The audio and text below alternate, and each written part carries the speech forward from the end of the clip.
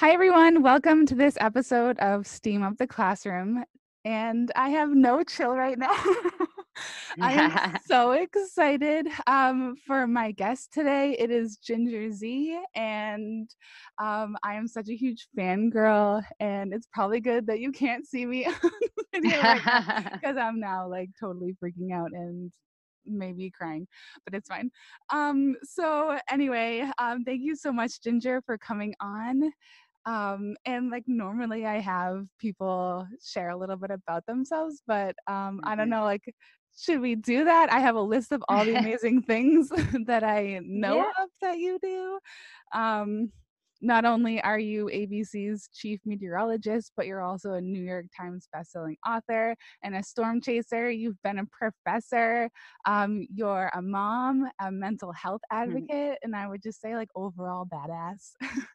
Thanks. Thank you. Yeah. I think that sounds like a pretty good introduction. I'm honored to have a lot of those titles, but it's funny that you say that. I'm writing a follow-up to my natural disaster book, and one of the chapters is about labeling. And it's so hard, I think, to label humans, right? We all Yeah. do a lot of things. You do a lot more than just this podcast.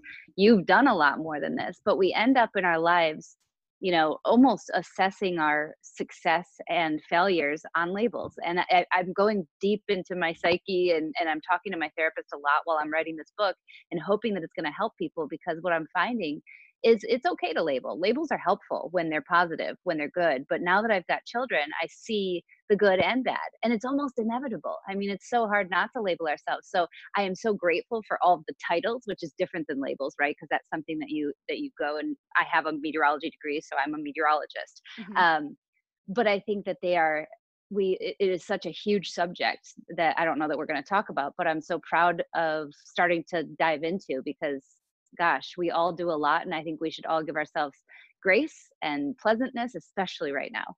Yeah, I mean, I completely agree too. And you said you're a mom, and I'm a mom too. And definitely having kids has changed my view on a lot of things. And I would agree that labeling has definitely changed my view on just like who I am and who I want to be perceived Yeah. as and how I perceive other people. And what we tell ourselves. I think that's the one thing. You said New York Times best-selling author, and that label right there, or that title, is the one that gets me, especially lately, because I labeled myself very early, sixth, seventh grade, as not a writer. I was told by one teacher one time that maybe writing isn't your thing.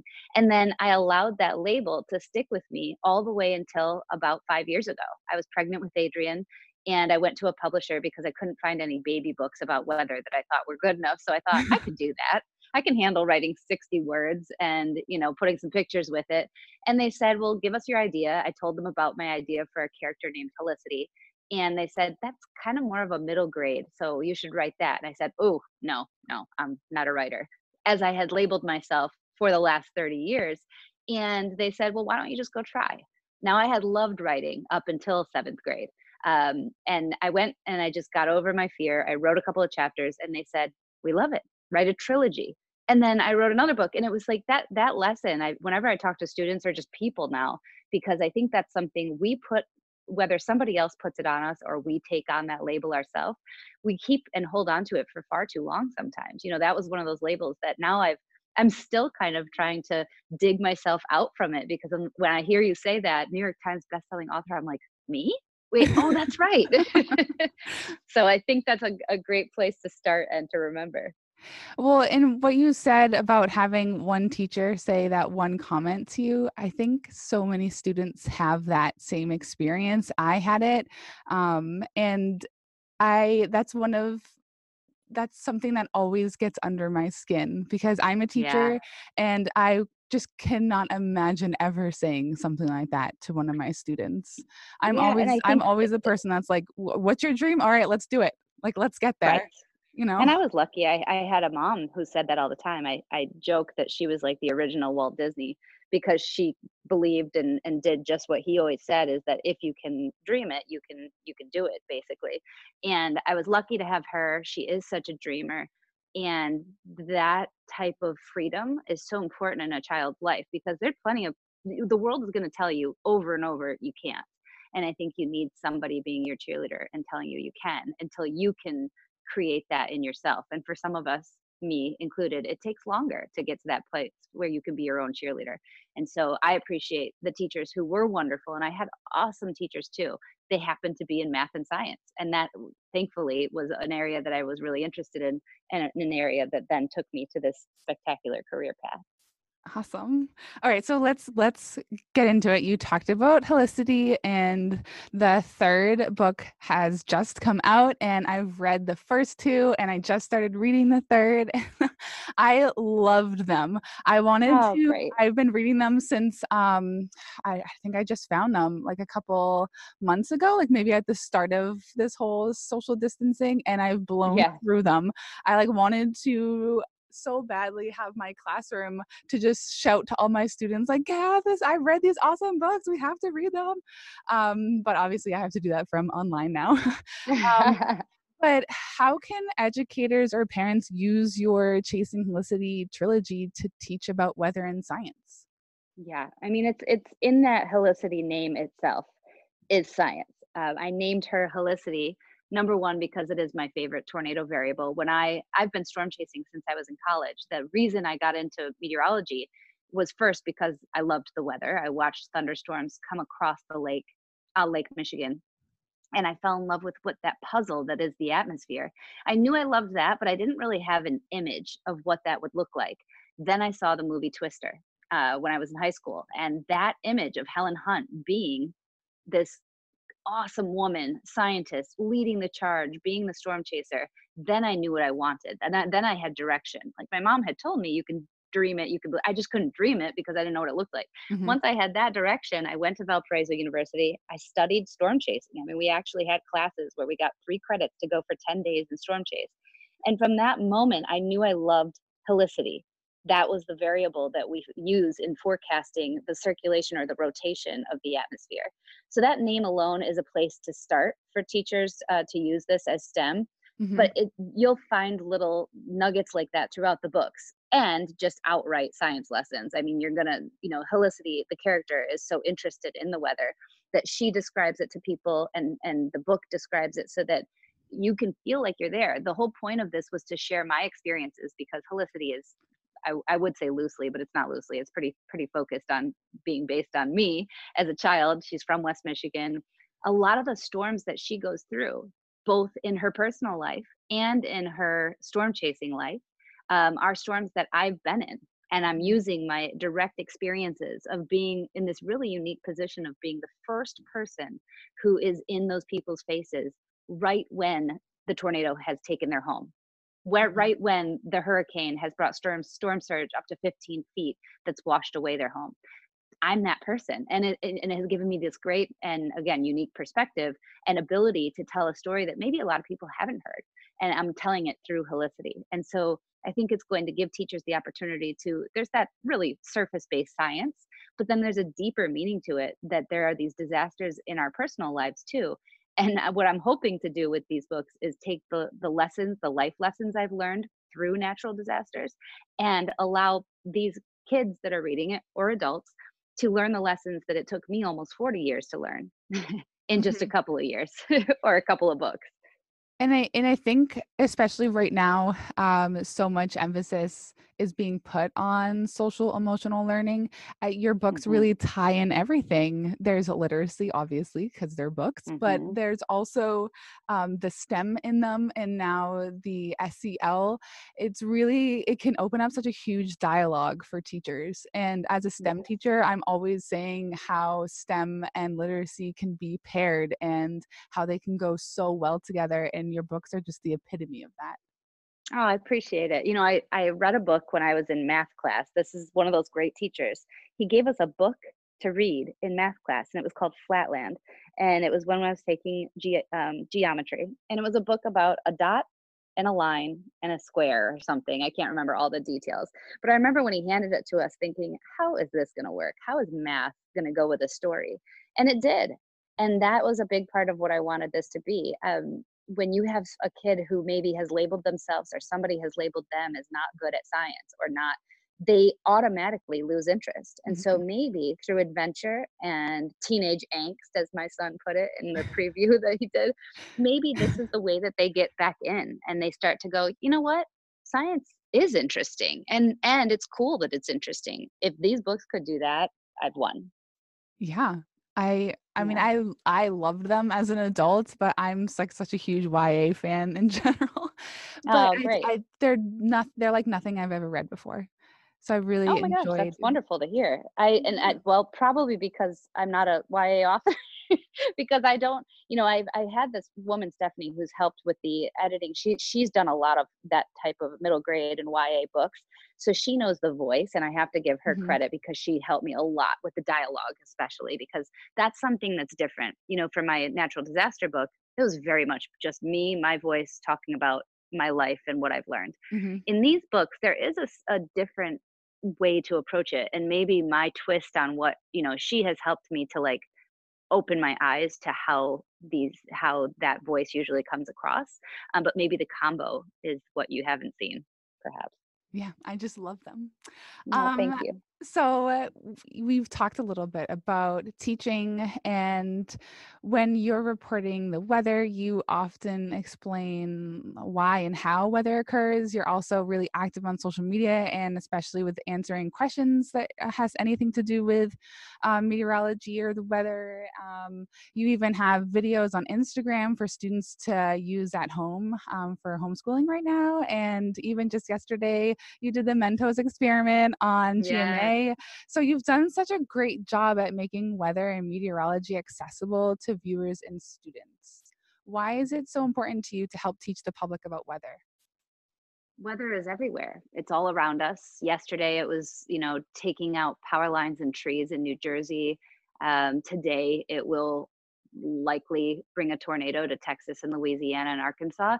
And as much as people are aware about weather, they don't always take the personal responsibility. So to be able to get them invested young and saying, okay, this stuff is really dangerous, but I can use knowledge and preparation to not make it scary. That Mhm. is what I want to do with these experiments. That, and I have to say, my mom was a big influence because she was in the sciences, but I also loved Mr. Wizard. I grew up watching Mr. Wizard do science, make science even more fascinating than I already thought it was. That entertainment science that I grew up with watching then turned into Bill Nye for the next generation. Oh, And yeah. I think right now we're really missing that scientist who is the front, person, and I think it should be a woman. I'm happy to do it. I've been pitching this a show, Mrs. Wizard. That's like a working title because that's not what it would be. And if I'm too old or something, if the reason I'm happy to produce it. I want if Helicity, played by a YouTube star has to be it. I think we need that female voice to change what people see. Even when I put up I'll put up experiments or I'll put up science, people will comment and say, "Oh, you should really get Bill Nye to do this." And I'm like, "Ah, yeah, you're Oh, not seeing it." yeah. I think changing they see me in a dress on Good Morning America, and they cannot fathom that that person is a scientist. So to put that together and change that image, I want to do that. I want to be, and even if I've just scratched the surface by doing this, I've done my job. I just think that we can do better, and I think that a woman needs to be in the forefront and leading the charge in science so that societally we see that. I really hope that this show comes to Mhm. fruition. I think it would be so awesome. Me I'll too. be in the audience cheering you on. Good, good. Thank you. When I'm teaching, I see all the kids in my school, grades 3 to 6, and Mhm. and one of the topics that the kids just love learning about is weather, and I always well, I usually try to include green screens and weather together, and they'll do Mhm. things like, make their own scene of a big type of storm or something, whatever their or like heart's desire, or they'll be reporting on it or whatever. But they always ask because I always show clips of you. And I actually had another meteorologist on the podcast, Haley Boulay. She's out of Vermont. And I'll show clips of her. Um, just, doing your thing. And Mhm. the kids always ask, how do you become a meteorologist? What else do meteorologists do? How do you get so good with green screens and Oh, technology? So this question's for the kids. yeah, I think okay, so becoming a meteorologist is the first one. A meteorologist is a scientist who studies the weather. That's the baseline. Most meteorologists are not on television. So the cool part about my degree is that if they drop me tomorrow, I can go work for a bunch of different companies as a meteorologist. UPS, American Airlines. Like think about all of the companies that rely on weather forecasting, oil companies, for example, to keep their products safe, to keep their business running efficiently. There are meteorologists everywhere. You just don't always see them. And so, meteorology is a 4-year degree. You can get a master's and a PhD. Of course, there's different levels. You can get doctorates and everything. I have a friend who's a double PhD in atmospheric science and Oh, wow. meteorology, and he works with NASA and helps the rockets go up, make that decision. So there's so many different layers and levels to meteorology. That's the start. And then I would say if you do find yourself interested in the broadcast part of it, broadcasting for me, again, I didn't have any education, but I started doing internships early. And those internships turned into jobs on TV. The jobs on TV, I jumped a lot. You have to be ready for quite a bit of sacrifice, not a Hmm. lot of money. You have to really, really love it. And then as far as the green screen, I worked on a green screen for 10 years and it's strange. It is not a skill that comes easily. I'd say for the first year I was just downright bad, but I started when I was 19. So I've now had 20 years on some sort of screen. I don't use a green screen at GMA anymore. I use a big monitor. Hmm. But usually, having the reference point, having a really good green screen with the monitors flush with the side, that's how I always tilted my chin a little and would get kind of making it look just like you're looking at the screen like everybody else is the key. Some people, and time helps, experience helps. Experience helps with everything.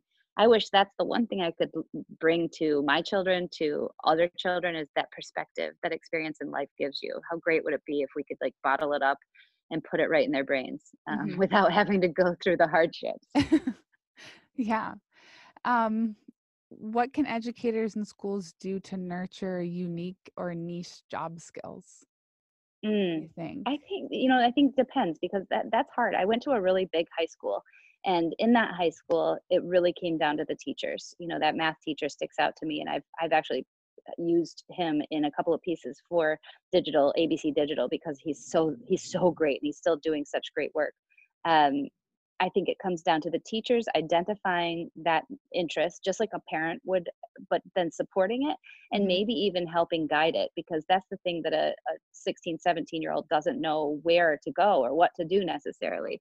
If I had had the internet, which I didn't have back then, I think that would have changed things because now you can search almost everything.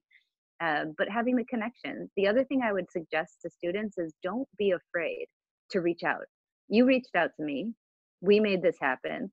I think you're saying, "Oh, I'm fangirling." I think this is the thing is people don't dream it. They might dream it, but they don't act on that dream. And you did, and now here we are talking about it. So I think taking that as a lesson of just what's the worst that can happen. Nobody's asking for something horrible here. We're being positive. We're trying, and here we are talking together and hopefully connecting to someone else and inspiring someone else to do just what we're doing. Yeah, that's the dream. Mhm. And, Yeah. I am still having, like, an out-of-body experience right now, but I'm holding it together. I think you're such an incredible role model, and I've read your, your book. Oh my, I'm, like, blanking because now I'm, like, I No got it worries. in my head. I've read your autobiography, and, I really resonated with so much that you spoke about, and I love that you're so honest about the hardships that you've gone through, and how important mental health is to you, and to seek help, and Mhm. to have a therapist. And I just appreciate so much of you sharing that part of you, because I think it really needs to be shared for people to understand that so many other people go through it. Hmm. And that's one of the reasons why I always love to use you in my classroom, because I talk about that part of you. And not only are you an amazing meteorologist, but you also share the difficulties that we've gone through. And I think you're such a incredible role model for girls. Was there Thank you. any educators out there, or a mentor, a female mentor, Mhm. anyone that inspired you or still inspires you? I have to bring it to my mom. She really is the one, because it's funny because the world of science, as we were speaking about, has so many more men, and I have a lot of great male mentors. James Spann is one, Tom Skilling, who I did internships with, Mark Torgrosa, who was who my first chief meteorologist. I could keep going with those names, but because there aren't a lot of women, I didn't have those early on. Terry DeBoer, who's a meteorologist in Grand Rapids, Michigan, was and has been a great mentor and inspiration. But I have to just put it back on mom, because she, now being a mother and seeing what she was doing alone for a long time, what a force. And here I am writing books, and she was far from perfect, but we have such a wonderful relationship now, and it's only getting better with time. And I think that that's the part that she has always told us, that it's okay to be open and to share and to, and that does help people, and that's what she's done even with Mhm. her struggles, and she has major ones, and I'm writing more about that in my new book. um you know Letting go of the feeling that I wish my mom had not been sick, um that has been really powerful in my life. And she suffered with borderline personality disorder, and there was no medication in the 1980s and the early 90s. Until the mid 90s, they really weren't diagnosing it the way that they do now, and they didn't have a way of giving the medication. So to grow up with a mother who had a serious mental health complication or illness, and to be a product of that, is something that I'm working through now. And I'm finally um grieving that part of life, and but also celebrating where we've come and where my mom is and how healthy and happy I am and my kids are, and what opportunities we have because of her. I'm trying to always look at the positives of what that borderline personality disorder brought. And I'll tell you right now, manic dreaminess Mhm. was one of the best parts of my mom. And so I'm trying to focus on those things and be realistic about the other stuff, and be grateful she has that help now with medication. And that's what I keep trying to bring out. Is I have a different type of thing I've dealt with, and therapy has been my place. I have really found commitment to therapy to be my number one importance. Transparency and honesty with myself and others first, but then commitment to therapy. And that's what I just keep preaching around, and feel so grateful for, because that's what this woman has taught me. The woman who inspired me most and is my greatest mentor, my mom. I love it. I just, as Yeah, someone who thank has you. a therapist, and you sharing everyone that you have a therapist, I appreciate it so much, because Oh yeah, I'd there's have a such a live-in stigma. therapist if I could. Oh, I mean, right? Like, Yeah. I completely agree with that. Okay. I love my therapist. I think she's so wonderful, and she's helped me through so much, and just hearing you share with everyone that, you know, that you have yours, and it's wonderful. Sure. So So I know I have need to. to. I'm so sorry. I'll have to go pretty soon. Yeah, I've got to Yeah, run I'm gonna wrap it up. do a fix for the show. Okay. Can you just share with everyone where people can follow you? Yes, you can check me out on Instagram, ginger_Z. You can see me every morning on GMA. You can go to Twitter, ginger_Z, and Facebook. I'm on there too, Ginger Z TV. And I'd say, the books are out. I'm just happy to be sharing STEM, and I'm probably going to be in a classroom near you. I'm doing a lot of Zoom calls the next 6 weeks or so. That's So amazing. hopefully see y'all soon. Awesome. Thank you so much for coming on. I Thank just can't you. even believe that you answered my tweet. Of course. I appreciate you and I appreciate what you're doing. So thank you for doing this. Thank you.